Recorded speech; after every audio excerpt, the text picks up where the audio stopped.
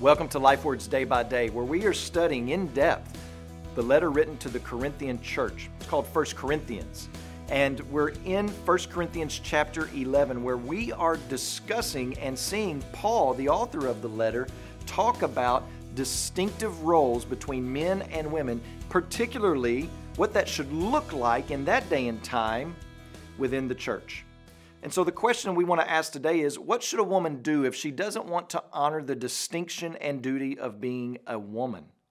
Verse 5 says it this way: every woman who prays or prophesies with her head uncovered dishonors her head, since it's the same as if her head were shaven.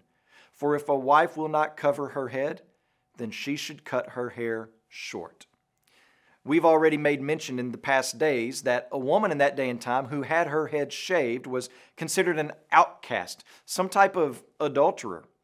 And so hear this: when we talk about a shaved head, we're not talking about some silky, smooth, clean-shaven head. We're talking about someone took whatever knife or blade they could find and chopped off a woman's hair. It was a disgrace.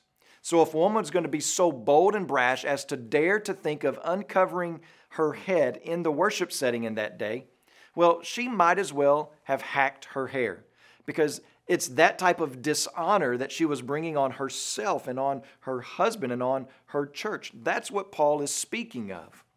The disgrace of getting this expression wrong was akin to the shame associated with adultery or prostitution. And so this was not a marginal issue.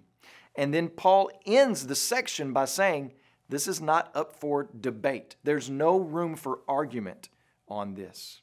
And as we consider 1 Corinthians chapter 11, we see once again the importance of studying God's Word and walking with Jesus day by day. When you pray today, please remember our Creative Access missionaries in China.